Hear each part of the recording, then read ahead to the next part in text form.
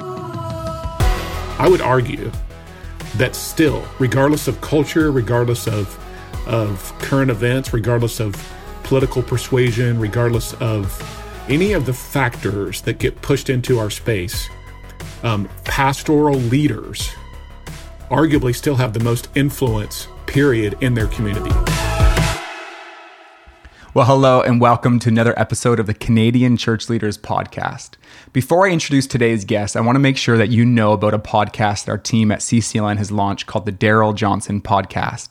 By now, I know you've probably heard me say this lots, but in my opinion, Darrell Johnson is the best expository preacher alive today. And he's been preaching the good news of Jesus for over 50 years, and the Darrell Johnson Podcast releases week by week sermons that he's preached dating all the way back to 1990. Currently, each week's content is moving through his work on the Beatitudes. And that's always been a really challenging text for me to teach. I know it's important. It's from Jesus' teaching on the Sermon on the Mount. And so I've benefited a ton from Darrell's work on that text. And so I highly recommend you add this to the list of podcasts that you're currently subscribed to. I know you won't regret it. Okay, let me tell you about today's interview. Today on the show, we've got Brad Lomenick. Brad is a sought-after speaker. He's the author of The Catalyst Leader and H3 Leadership, and he's the former president of Catalyst and Catalyst Conference. Brad is deeply connected to many of the most influential and culture-shaping churches around the world. He's a friend and resource to pastors and someone who I turn to for insight and advice on ministry in today's culture. And so I hope you enjoy this conversation with Brad Lomenick. Well, Brad, thank you so much for hanging out today. Appreciate you a ton, buddy. Jason, it's good to see your face, man. Brad, for those that don't know you, just give us a little snapshot into your world, who you are, some of the projects that are filling your imagination these days. Yeah, well, for a bunch of my career life, Catalyst was probably the thing that I was most connected to and most known for, especially in the Christian leadership world. And working for John Maxwell, which turned into the Catalyst opportunity. I was a history major in college, worked on a guest ranch in Colorado for 5 years playing cowboy. And then, of course, I went to work for John Maxwell doing leadership events. Those two connect, obviously. It's that classic transition from ranch to the Maxwell Leadership College. Yeah, we all look back. I mean, every leader listening or watching, you look back and think, how do those two worlds connect? And I think that's, God's sovereignty and his design. Sometimes hindsight is obviously way more clear than looking forward. But I got connected to John, and then this was like 99, 2000. And there was a bunch of us there, Gabe Lyons, who many of people would know from Q Conference. I mean, Gabe was the person who really started Catalyst and led it for the first few years. And I was kind of on the team and doing other things within the Maxwell organization. And after a few years, it just made sense for me to step into the seat and steward it as the captain and I did that for a decade plus. Wow. And then the last 5 or 6 years, I've been really more, I would say, under the radar or off the radar, or being way more strategic with working with a number of organizations to help them think about how they do conferences or events. So I guess you could call me an advisor. And it's given me opportunities to be probably more even intentional about connecting leaders in different organizations and tribes within the church space. So, if you cut me open, Jason, you know this, like I bleed Jesus and I bleed leadership, probably in that order. And I'm committed, to the next however many years I got left. I want to be about helping equip leaders, but also I want to be about raising up really the next generation of leaders. So I'm still doing that in this season. I'm just not doing it, in the auditoriums or the conference spaces in arenas with thousands and thousands. So it's almost like I went from gathering the thousands to now gathering the tens who actually gather the thousands. Yeah. And that's a different chapter of the book, both equally important. Yeah. Well, what I've loved getting to know you, but then watching your life is just the way in which you consistently leverage your platform to connect and promote others. It's really inspiring to watch. And you've done that. I know you do that in the business world, but you've what I'm most familiar with, I know you've dedicated a lot of your time is the church world. I just wanted to start by asking, like, because it's interesting to me, you're not a pastor, but you love and serve pastors. And and most pastors I know, they're leading big organizations, look to you as a friend, as a connector, as a support. And just curious where that conviction and passion for the local church came from, and if that was a decided moment for you to go, this is where I'm going to put my best time into. Yeah, I would consider myself a pastor, even though I'm not and never have been on staff at a church. Yeah. And I think that's one of the things we as leaders in the Christian world, we don't want to ever limit. If you're a pastor, which many of us watching or listening are pastors, actually see people in your church who are lay leaders, who are like me, again, love the local church, have lots of different things going on, might be a CEO, might be an educator, might be an entrepreneur. Don't limit them to not being a pastor.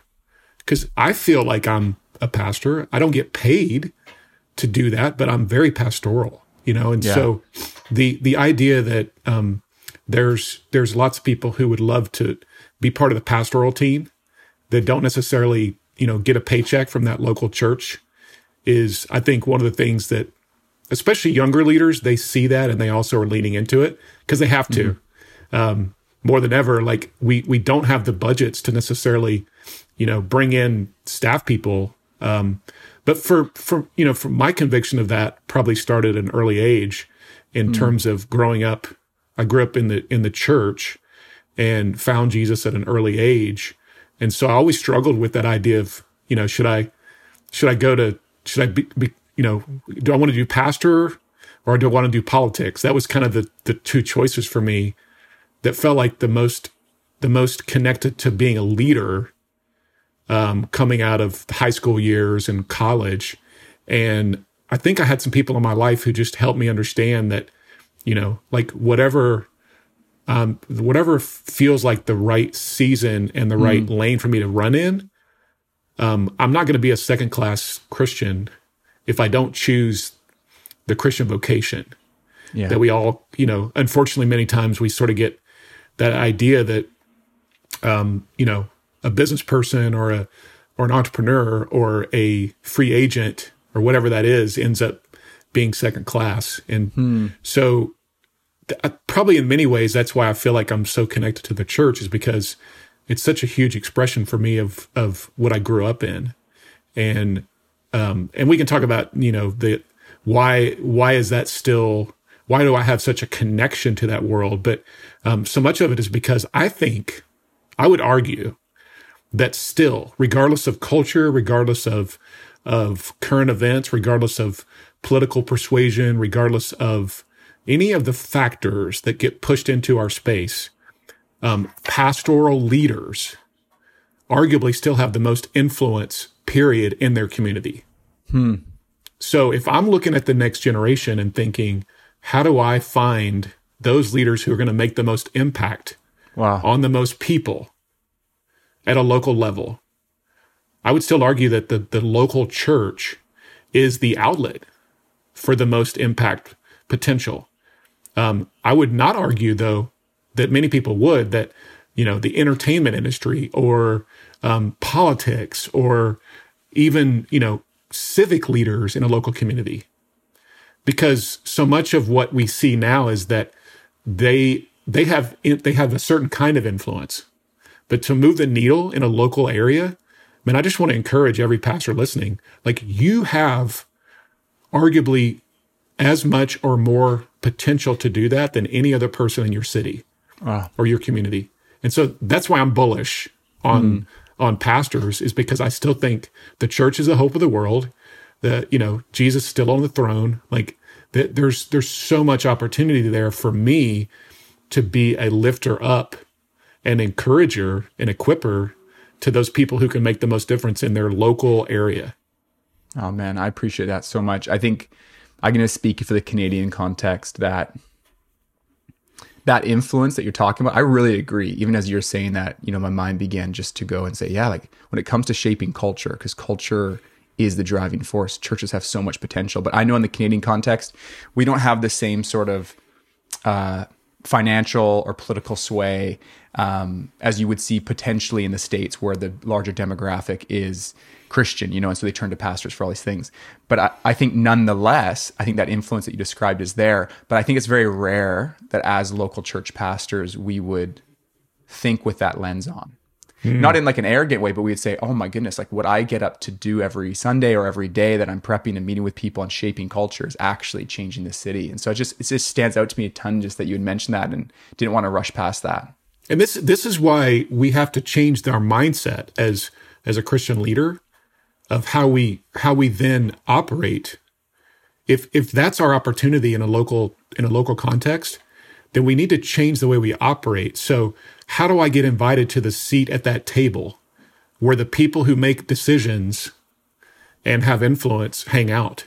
And it might be that we need to be a little bit more intentional about cultural curiosity, about reaching into areas where we wouldn't necessarily reach into and having friendships, and being a student of our city and being willing to educate ourselves and to show up with sort of this idea that, wow, like I don't care that if that person's a pastor or not, we just need them in the room because they have such an ability to help us think differently about. And so this is like, this is the idea that you're praying for I would say like supernatural wisdom and revelation and insight on how you can show up to that table. Because it's our opportunity, like we equally have to be foundational in our convictions and there's always going to be tensions depending on where you serve and where you lead. But again, like if I can have the mindset that says, I have a seat at that table and now I've got to be a good steward of that. And people at that table want to see me coming. They're excited when Pastor Joe shows up, right? Because it's like Pastor Joe's going to add value. They're gonna help us think about these issues in an appropriate way. So that's just it's a mindset shift for a lot of people because we tend to, in the Christian world, we tend to many times think, well, everybody's against us, and that probably is true in a lot of places. But we can't let that be an excuse to then just say, well, I'm shut out, so therefore I'm going to go create my own little holy huddle over here on the side. I appreciate that so much. Brad, one of the things that you're doing this in different ways is you'll gather sometimes groups of 20, 30, 10, whichever pastors leading significant churches, sometimes new churches, and you pull them in the room. And one of the things that I know you like to do, whether it's like a retreat or just an afternoon, is try to like take down the walls, not fill it with just content delivery, but real honest discussion. When you are in those environments, the walls are down. What are the things that young pastors are wrestling with the most, like in that setting?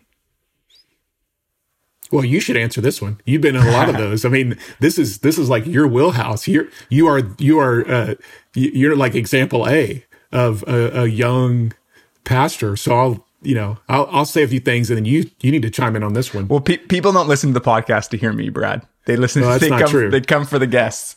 That's not true. But something happens when the authenticity comes. There's this and you realize the person leading the church of 50 or 5,000 has the same insecurity, and the same challenges. And it's a fascinating thing to watch. And I think for a lot of people listening, they don't have a window into that. So that's why I wanted to kind of get the window through you. Yeah. I mean, I think we're all insecure. Like that's one of the big takeaways from those kind of environments. Like you said, it doesn't matter what we're leading. Most of us, if we're honest, we look around and think, I hope nobody finds out that I don't know what I'm doing. And that's been true for me. I mean, that's been true for me forever. Like I stepped into leading. Every season I've stepped into, I didn't have a clue of what I was doing. And so I think there's just there's a hope and a almost a reassurance when we get in those rooms and realize that everybody else is feeling the same way. Another one, traditionally, this has been true, is that a lot of the leaders who show up in those environments, they're hard chargers. Like, they build stuff. And so depending on your Enneagram preference or your Myers-Briggs or your, whatever personality test you like to take, a lot of them, they're trying to navigate the tension of, I want to build things, but I also want to stay healthy. I want to finish the race well. I don't want my team to hate me, even though we are building something. And just that tension of the ambition and the drive compared to the rest and the margin, that tends to be a pretty constant part of the conversation. Another one is that, and this is true for the things I'm trying to do, is sometimes the theological differences of the denomination you're from or the historical preference you've had, your style, you look at people that are on the same team and you think, I would never want to hang out with them. And then you get there and you realize, I actually like them. Yeah. We might have a few differences, but I actually like hanging out with them. And they're challenging me on things that I wouldn't have let them challenge me on unless they showed up in a safe environment. And so that comes up quite a bit. And at least the things I'm gathering is because I'm trying to put a list together that if somebody saw it, they would be like, really? Like, you got them to show up in a room together? Yes. Because again, like most of us, we agree on the essentials. And on the non-essentials, we may disagree, but that doesn't mean we can't work together. Yeah. Yeah. I love those environments. When you see people, and this is obviously a huge value for you, that wouldn't typically connect. And like, we've seen this with like Father James Mallon, Catholic priest, who's, it's like in the Catholic world, there's no way to not have heard of him. But then outside the Catholic world, it's super possible. You put him in the same room as like Mike Todd or whoever it is. And it's really powerful to see what happens. For you, this idea of leaders connecting with other Christian leaders that are in very different contexts for you, this is more than just fun for you. For you, I know there's like a conviction that this brings something to the leaders' lives. Like, what is the benefit? Why would it be worth someone's time in their own city to walk across the street and connect with the pastor of a different tribe, a different denom? What's the value there for you? Well, it's both a value personally for those two leaders, because we can learn from each other, but it's also a value for the kingdom. And in the spirit realm, like the big K and the big C, the big kingdom and the big C church, there's something there that we don't understand, but that when it's not present, we lose influence and we lose the ability to really make a difference. So unity, what you're describing, just this idea that we can work together. I think it's so important. I mean, scripturally, we see it in John 17. I mean, there's lots of references to the world will know us by, right? The world will know us by our love for each other, our preference of each other, our willingness to work out our problems, compared to the world will know us by our division. And, we've got to change that narrative. Like it's not going to happen at the denominational level. There's no precedent for the denominational level, and I love denominations. I'm not saying I'm anti-denomination or big like the whoever the hierarchy is, but the idea that today we have, like you and I, Jason, like we have the ability to shape that conversation and flow it up to whoever the powers are, whoever the people that sit in the ivory tower and like have a robe on or whatever it looks like hierarchy to you in your context, we have the power to actually change the way they think. So that's why it's even more important today is we have to demonstrate that, again, person to person, like leader to leader. So there's so many reasons why it's important. And here's one final thing I'll say on this is it's your responsibility, meaning like I'm pointing at all of us who are listening and watching. Don't wait on somebody else to be the gatherer or the connector or the unifier. Like be willing to walk across the bridge and not just walk to the middle of the bridge. That's easy. We can all walk to the middle. I'm talking about walking to the other side of the bridge and standing on the other side with someone.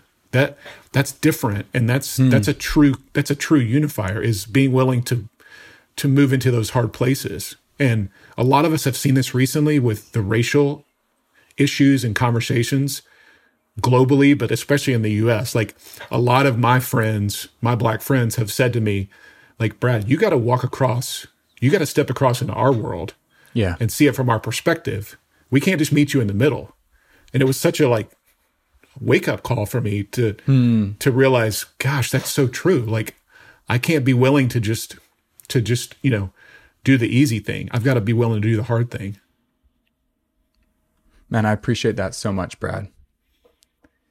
I would love just to chat a bit more about the Catalyst story. And I mean, for those that don't know, I can't imagine many don't know what Catalyst is, but for those listening that don't know Catalyst, it's a series of conferences, online content, and resources. Started a number of years ago, but it just kind of exploded. And there's a lot of speakers, writers, musicians, communicators that weren't on the radar, but Catalyst put them on the stage. And now these are some of the best-selling authors, best writers, most influential voices. And it's still very influential, but definitely for a season, it was like those late millennials or like, you know, early millennials, late Xers. This was the gathering point. This resonated with them. And I'm just curious, I feel like when you guys began to ideate and shape Catalyst as it became, there was an awareness that there was a shift in terms of how pastors and Christian leaders wanted to consume content, wanted to connect. And I just want to go into that moment as you guys began to think, because there's really intentional things you guys did and discovered along the way that reflected a change in what people were looking for and how people wanted to consume content. And so I just want to just go back to some of those early days and just talk about what that was like and what you began to discover as you began gathering leaders in that format. Yeah. Well, we could talk about this for a whole episode or two. So you'll have to stop me because there's a lot of lessons I think that we learned in the process. First of all, we didn't know what we were doing. I mean, truly, like we were all in our late 20s. And the thing we started with was, what would we want to invite our friends to? That was really like a big part of the original vision. Was we were all working for John Maxwell, and we loved John, you know, but the events and conferences we were putting on were really peers of John showing up to something. And we just said, hey, what if we did something like for our friends? And the other thing we said was, let's create something that we would actually want to attend or be part of. So we were our greatest customer. And that's not always true for every church or nonprofit or business. But man, if you can make that true, it's a game changer. If you're the greatest customer of your product and you wouldn't, if you won't smoke it, you won't buy it, or, you know, that's a really helpful thing to have as part of your initial brand launch. The other thing we said was that we want it to be neutral. We want Catalyst to be a really big tent for lots of people to show up in and around. And so we had everybody from the Baptist to the crazy charismatics to the neo-reformed who all looked at us and said, oh, they're safe. We can all show up there and we'll look like we're innovative and we're progressive, but it's just safe enough that we can get whoever the people that, you know, decide that we can go, they'll be okay with it. So we were just on the line, Jason, like we were just short of being so rebellious that we started to hack people off or to say, they're a little crazy over there. And that was very intentional. It was intentional with what we did. It was intentional with who we invited in to speak. It was intentional with the experiences we created.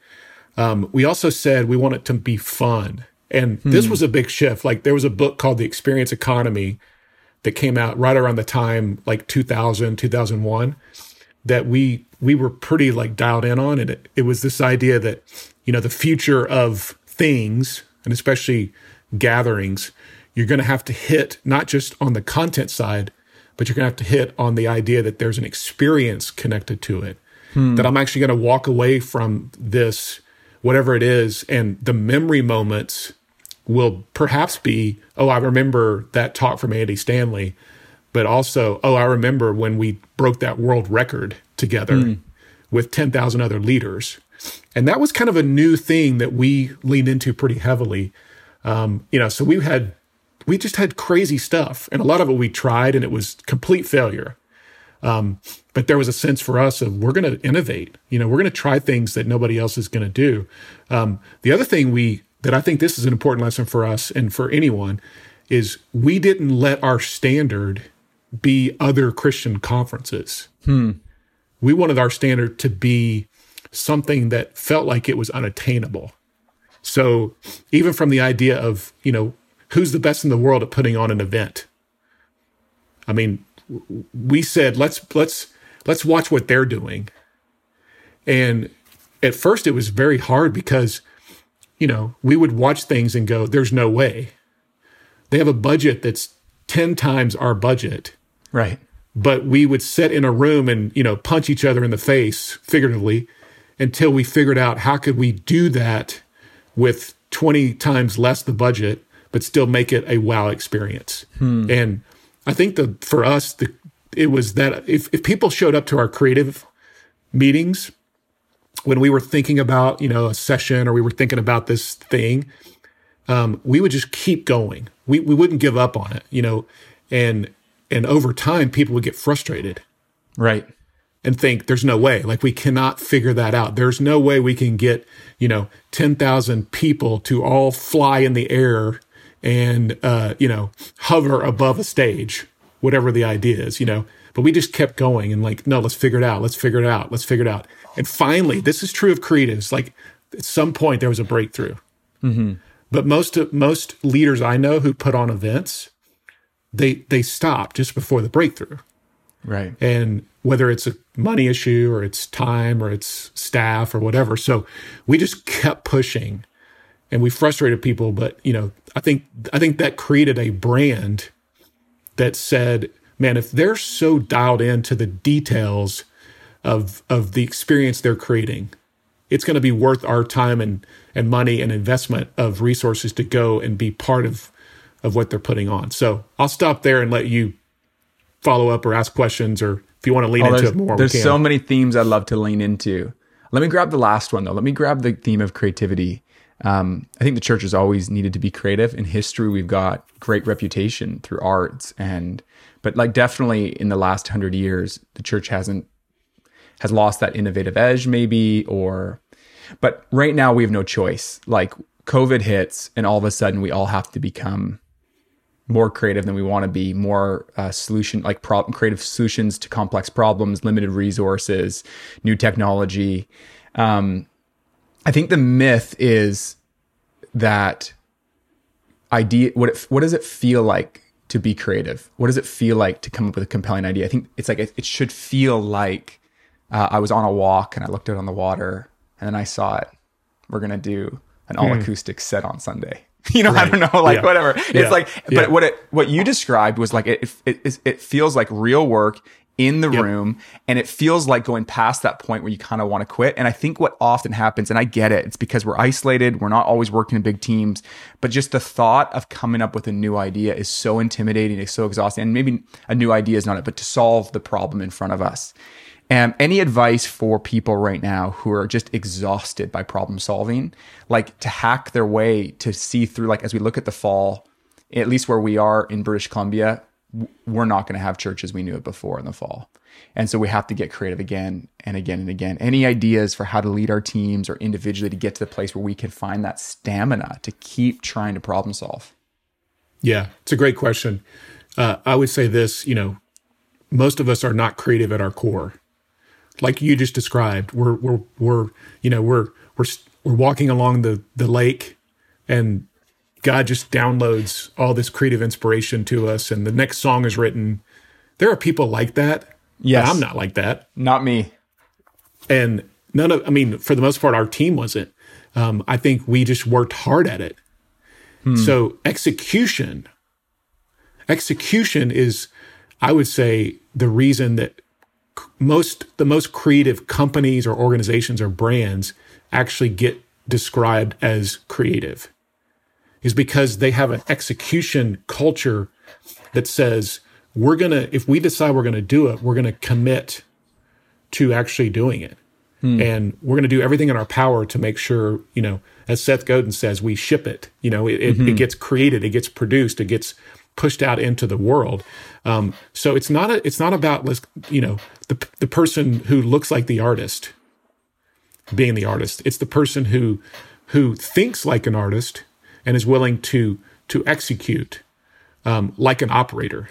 And that has to be part of your DNA is, you're equally as willing to take something to the finish line as you are to sit in a brainstorm meeting and allow creative ideas to bubble up.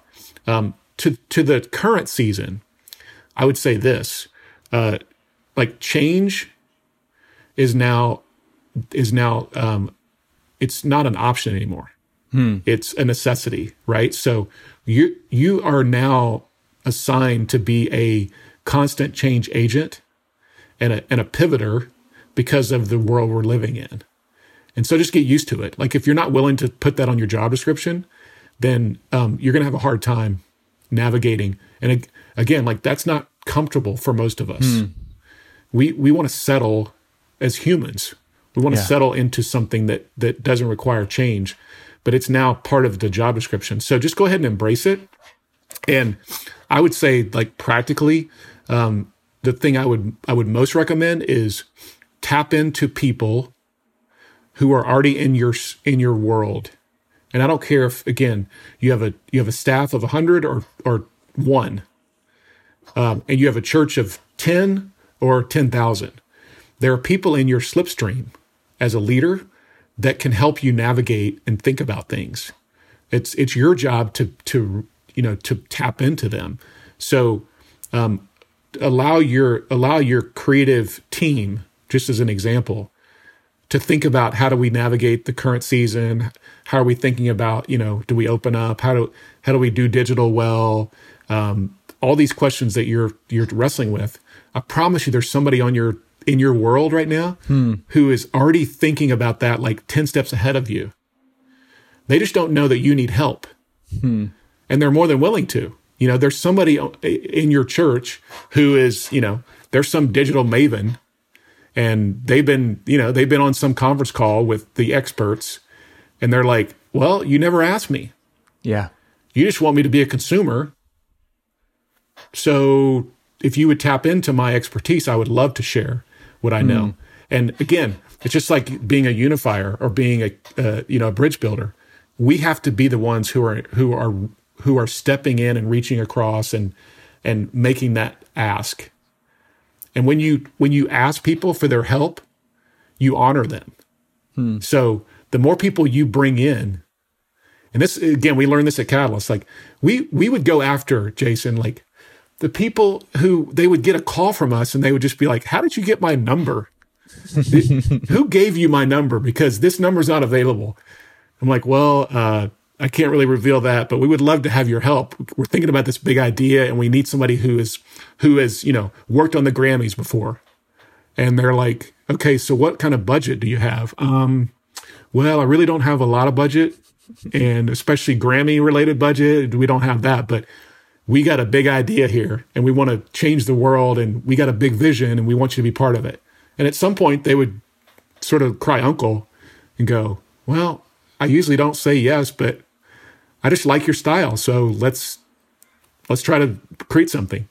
So we were reaching out to people we had no business sort of reaching out to, especially in the early days, and I think that's just such a great practical thing for leaders is tap into some of those opportunities. We've never had more opportunities to connect with people and bring them in. I mean, think of Al Gordon's story. You and I know Al. He got the world's greatest minds to think about the renovation of his church in Hackney. Right? It's incredible. And how did he do it? He just reached out. He didn't have some magic formula. He just started reaching out and making connections, and then they were sort of like, okay.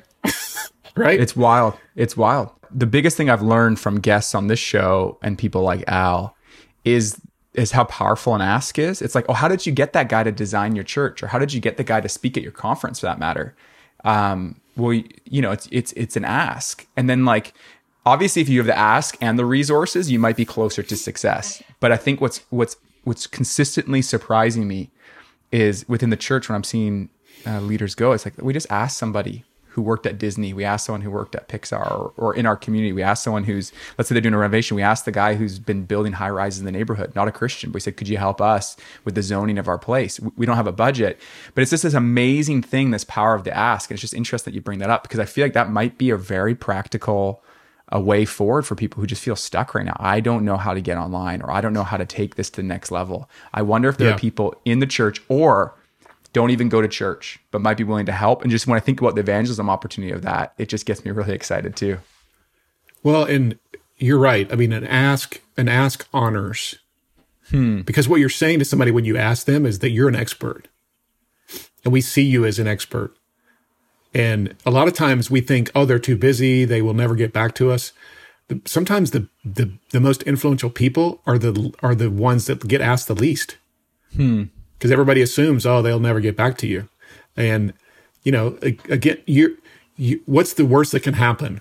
This is a Tim Ferriss, sort of hack. He always thinks about these situations. Like, what's the worst that can happen?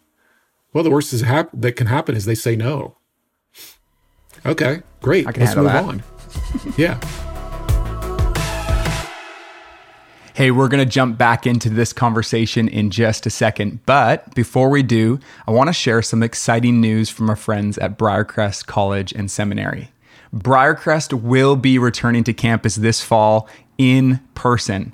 In light of the pandemic, perhaps you or someone you know thought that your education plans would need to be put on hold, but that does not need to be the case. As you look into this next year, Briarcrest could be the school that you're looking for. Their courses are highly transferable to other Canadian universities. The community there is heavily focused on discipleship, and they've got a world-class faculty geared towards shaping deep, passionate Christ followers. And here's been my experience. Every time I visit Briarcrest, I see the value that they bring to the lives of real people who want to make an impact for the kingdom of God in their world. And so if you or someone you know is looking to explore a Christian post-secondary education, why not point them to Briarcrest to find out more? You can check out their return to campus ebook and webinar dates at briarcrestcollege.ca/return. Okay, let's jump back into today's conversation. While I have you, I want to chat a bit about mentorship. I know that you described early on Connect with John Maxwell. And I just want to talk about the theme of mentorship. I just wanted to start in your life. What have been the role of mentors in terms of getting you to where you are today? Well, John was, I wouldn't describe John as a mentor as much. I mean, he was a mentor boss. I think the first mentor for me that probably had the greatest impact was pastoral mentors growing up, and coaches. And again, I just want to reemphasize local context. Like the power that you can have in the local context is so important, especially for middle school, high school, and, young adult. But a guy named Bob Foster, who nobody would know, but, when I was post-college in Colorado working on this ranch for 5 years as a cowboy. This was a 75-year-old man who had started this place, and I was, in my early 20s. And he, every Friday morning, for the most part, we would meet for breakfast, and he was an old Navigators guy. So the scripture memory system, and like we did the scripture memory system with the hand, and love it. There was just this sense that here's a 75-year-old who's finishing the race well, investing in me in my, first quarter. And the thing he would always say to me is that, your 20s establish your 70s. So it's like this picture of what that looks like. Here I am in my 20s, and what I do today as a 22, 23-year-old is really the foundation that's going to allow me to be the man of God that he is at 75. And that was such a great lesson is, the investment I'm making in my legacy starts early. So, that's probably the one that stands out for me the most in terms of the sort of life on life, every Friday morning, It's meeting beautiful. for breakfast. In this season, though, it's much more like, I would say, mentors from afar. And that would probably be my my practical advice to leaders is, wherever you are on your journey, we've never had more opportunities to learn and actually be mentored by as many people as we do today, because all of their content, for the most part, is free and available. And, the early days of Catalyst, as an example, like if you wanted to hear Andy Stanley or Craig Groeschel or Erwin McManus or John Maxwell, you had to sort of show up at an event. And you had to hear them in person. But nowadays, like, I can get as much of a download and content from any of those voices as I want, through podcasts, through sermons, through books, through, all these different outlets. So don't limit your mentoring and you being mentored to simply like people in your circle that you have to like be in the same room with. And now you do want to have that. And so one thing just on, if you're looking for a mentor, if you're younger and you're looking, listen, Louis Giglio is not going to mentor you. Neither is Nicky Gumbel. Neither is Francis Chan. Now, there may be one out of all these people watching and listening that go, well, I actually am being mentored by Francis Chan. Well, technically, Great. Brad. Yeah, exactly. But sometimes we set our standard. Oh man, if I could only get mentored by Louis Giglio, my life would be set.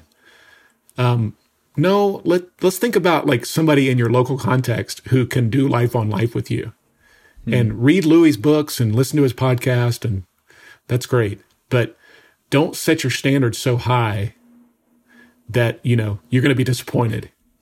Find that local business person, that superintendent of schools, that entrepreneur, the pastor emeritus that was there before, or that was in your community that's now in their 60s, and they're just waiting on somebody to ask them to hang out and be able to download some of their lessons. I love that. I feel like I chat with a lot of friends my age and others who are saying, man, I long for a mentor. And I don't know exactly what they mean by that. They might mean an advocate. It might be practical. I need advice. But there's definitely some sense of need. And then I meet with a lot of more senior leaders, maybe retired or late in their career, being like, man, I'd love to mentor the next generation. But somehow those aren't connecting. Like I feel like there's definitely demand, and I think there's legitimate willingness. Like, why do you think that those bridges aren't being made? And so maybe this is another way to frame the question is, what do those senior leaders or what do these young leaders need to do to be able to practically make that happen? Or what is happening now that's not causing those connections to be made? Well, the reason so many of those aren't being made is we don't have systems, organizational systems in place that used to make that just a part of the the standard operating procedure. So, I mean, again, think 100 years ago, The Apprentice, that was the natural mentoring, or your father or mother. Like when you worked on the farm, you were mentored by, your father, mother, your grandfather, your grandmother on how to run the tractor, right? So a lot of those things that have been hierarchical systems have now been removed. So, and we've also lost some of that hierarchy of denominations or organizations that would provide that naturally. So that's part of it. But we also have generations that, one speaking Safari 10 and the other one speaking Microsoft X. And those aren't compatible, right? They're both saying things that deal with software, but they're it's speaking Greek and speaking French. So part of our job, I think, is again, be intentional. So if you're looking for a mentor, one, go out and start looking and create a list of who potentially that could be. Again, if Louis on your list, great, but it's probably not going to happen. So make the ask, but don't be afraid of the no. Yes. But find some of those who, are local. They're going to create context in person, and reach out. Reach out. This is the thing. Reach out. Practically, you have to make the ask. You have to reach out. And the same on the other side. If you have margin and you're a bit older and you've got some opportunity to invest in younger leaders, figure out where they hang out. That's probably the biggest thing I would say. There are places where young leaders hang out. I mean, I'm talking about networks, friendships, circles, Facebook groups. We have to be intentional to go and find where they're hanging out and then figure out ways to add value to them. So it's intentionality on both sides. Yeah. And, for what you all are doing, you're a great example of an organization that actually can connect the dots. So Canadian Church Leaders Network, this is a network in many ways designed to do exactly this. You are now bringing together two operating systems that you can speak both languages. Yeah. You're a translator. It's the dream, man. And the dream is also that there would be shared conversations. Not that every guest is going to say everything we all agree with, but if we could have some shared common content, there's a starting place. You know what I mean? And that's often the challenge in the translation is the millennials content source, a millennial or Gen Z. What we're reading, even about church leadership and who we're looking at and following is so different than the boomers, the Xers, or whoever it is, elders. And so this idea of what would it look like for us to have some sort of shared conversation and then to give the other person the benefit of the doubt. Because something happens in the translation. I feel like I've been in conversations before where I think what they hear me asking for is smoke and lights, but actually what I'm asking for is transparency and authenticity. But for some reason it sounded like that. And then vice versa. Maybe what I hear them saying no to is resisting change, but actually they're saying, no, we just want to actually help you do this in a safe way that's going to honor the people, but we miss each other. And there's this translation work and this giving the benefit of the doubt that I think we're desperate for. And I think we really do need each other. And it requires humility on both sides. Again, the person who, when I've had people who, just as an example, a young leader who says, Brad, can I have 15 minutes of your time? That's a good start. What you didn't ask for is, will you mentor me? Let's get together every week. It's going to require tons of your time. No, they said, can I have 15 minutes of your time to ask one question? Yeah. Great. That's possible. Now, that 15 minutes, they used it appropriately. They asked me a question and then they listened. And then they took notes. And then they sent me those notes after that conversation with a thank you card. And they said, hey, thanks, or an email or a text and said, hey, thanks. That was really helpful. Here's the notes from our conversation. Because a lot of times mentors, they don't even remember what they said. So if you send them notes of what they said, you actually are adding value now. They're cool. That's actually pretty good. I'm going to use that in a sermon series coming up or whatever. But you appropriately honored the opportunity compared to what many times happens is a young leader will say, hey, I want 30 minutes. And then they spend all the time talking. And I'm going, that's great, but you didn't really ask me anything. Yeah. So don't be that person, be curious, be hungry, be teachable, be willing to have that posture that says, man, I'm showing up with a moleskin and I just want to soak as much out of you as possible, because that's honoring. Again, going back to honor, the way you honor someone is you ask them really good questions. The credibility is always built because of the curiosity you bring to the table. So helpful, Brad. You've been around church stuff, and I've seen a trajectory in myself that I've wrestled with, others, where it's you kind of go through a cycle. You come in, you talked about your 20s, starting Catalyst, and then there's this natural process where you kind of see behind the scenes. The leaders that you looked up to, they're not perfect like you hoped, and then there's politics show up in church and organizations, all that. And then cynicism begins to fester. Yeah. And I just wanted to chat because I just see you as someone who's still got this like love for the local church. And yet I feel like you've seen so much of it. Just first question is, over the years, has cynicism about church ministry and church work been something you've wrestled with? I would say not as much, just because I've been absent for the most part, from a lot of the politics of the local church. And I know that is such a massive weight that weighs on pastors. Mm-hmm. And, if people weren't involved, it would be awesome. It'd be so much easier. Right? I mean, it'd be so easy. So I can't, I guess my answer to your question is I haven't seen it as much, but I also haven't been in that driver's seat to be able to really experience it like many, many pastors have, who they love people. Like they start out with this hunger and passion to not only to bring Jesus to people in their community, but also like to disciple people. And over time, they just get numb because of all the things that every pastor is thinking about right now. So for me, like the reason I think cynicism has, for the most part, I've tried to avoid, or at least I think I've avoided it or not had to wrestle with it much, is because I also get to deal with the leaders who I think are the most hopeful. So I'm in many ways curating and connecting to the leaders who have hope.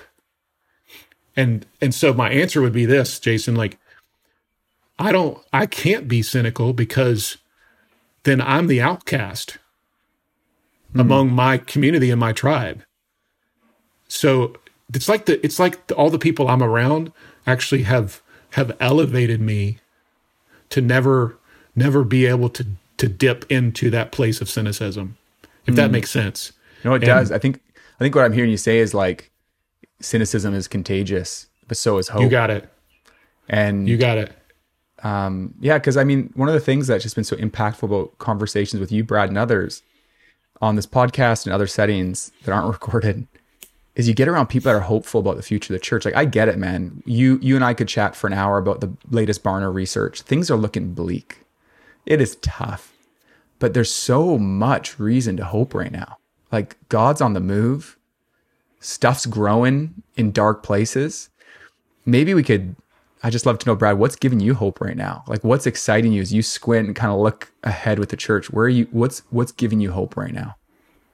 Well, I would say for sure that the removal of a lot of barriers that used to be in place, and now that I would say a fresh wind of God's Spirit and His church moving globally through many movements. But Alpha is a great example.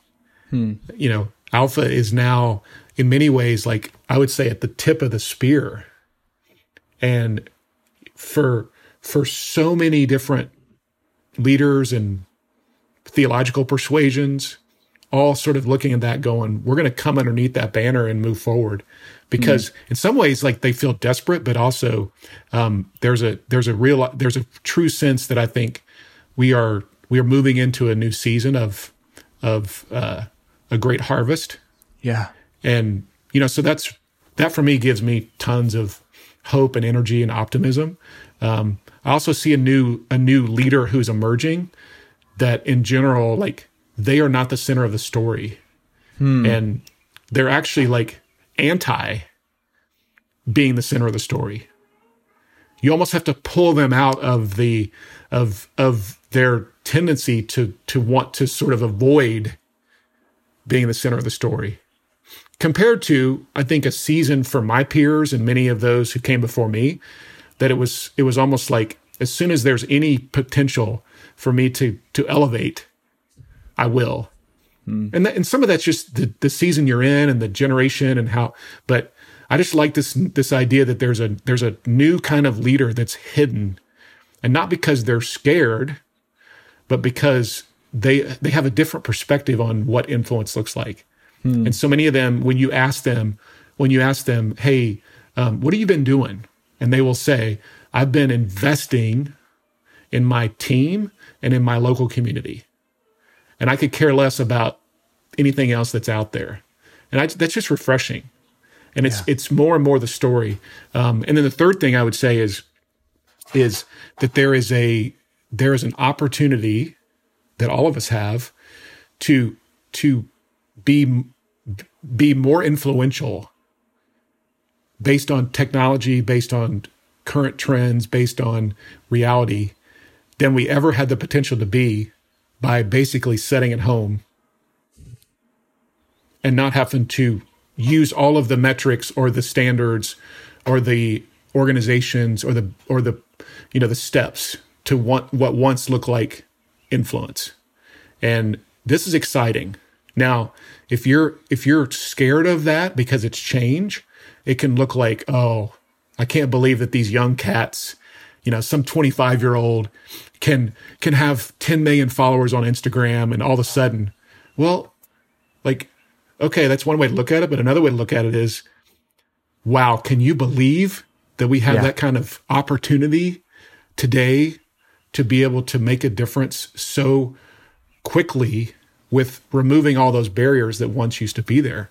And man, so that's why I'm looking back at the 18-year-old and the 20-year-old and the 22-year-old and going, like, who's going to help them actually manage this new standard and stewardship?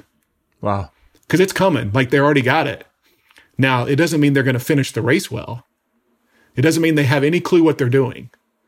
But that's where we have to come alongside and actually, like, quietly help them navigate the opportunities that have been put in front of them that were never in front of me.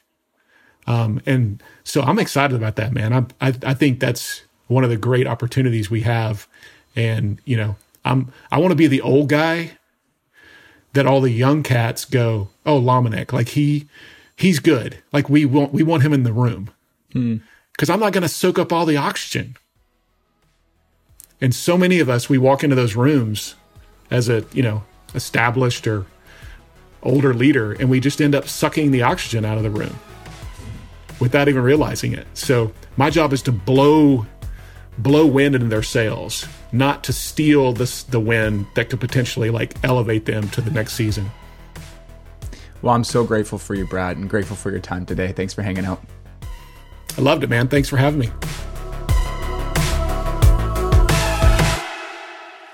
Well, hey, big thanks to Brad for making time to chat with us today. We've got the highlights of this interview available on our blog as well as on our Instagram and YouTube channels. You can find everything you need to connect with Brad and his work on our website. Just head over to ccln.ca/blog. Now, this episode, I don't know if you're going to believe this, guys, but this episode marks the 20th episode of this new season for the Canadian Church Leaders Podcast. And so I just want to say thank you on behalf of our whole team for making time to listen and to share these conversations each week. This has been such a meaningful journey for us. And as we reflect on these 20 episodes, we'd really love to hear from you. And if there's any encouragement or feedback or thoughts, you can reach us at contact@ccln.ca. Before you go, I want to thank Compassion Canada for helping present the Canadian Church Leaders Podcast. I've loved the opportunity to build a stronger friendship with Compassion. My wife, Rachel, and I, we've been involved with Compassion from a distance through their child sponsorship program for a few years. And what I love most about Compassion is their desire to work with the local church here in Canada and in key regions where they have work all around the world. Today, they work with over 8,000 churches in over 25 different countries. And that's one reason amongst many why we're so excited to partner with them on this podcast. Just imagine this. This is kind of our dream. What if churches in Canada were able to support churches around the world in reaching the most vulnerable children and families? And we think Compassion is a trustworthy partner to see that happen. So I want to encourage you to connect with the work of Compassion and find out what it could look like for you and your church to partner with them for global impact. Find out more about what they're up to specifically in the midst of this pandemic and what it might look like to join Compassion in their vision to eliminate poverty in Jesus' name. Head to ccln.ca/compassion for more information. Well, that's it for today. Thanks for joining us, and we'll see you soon.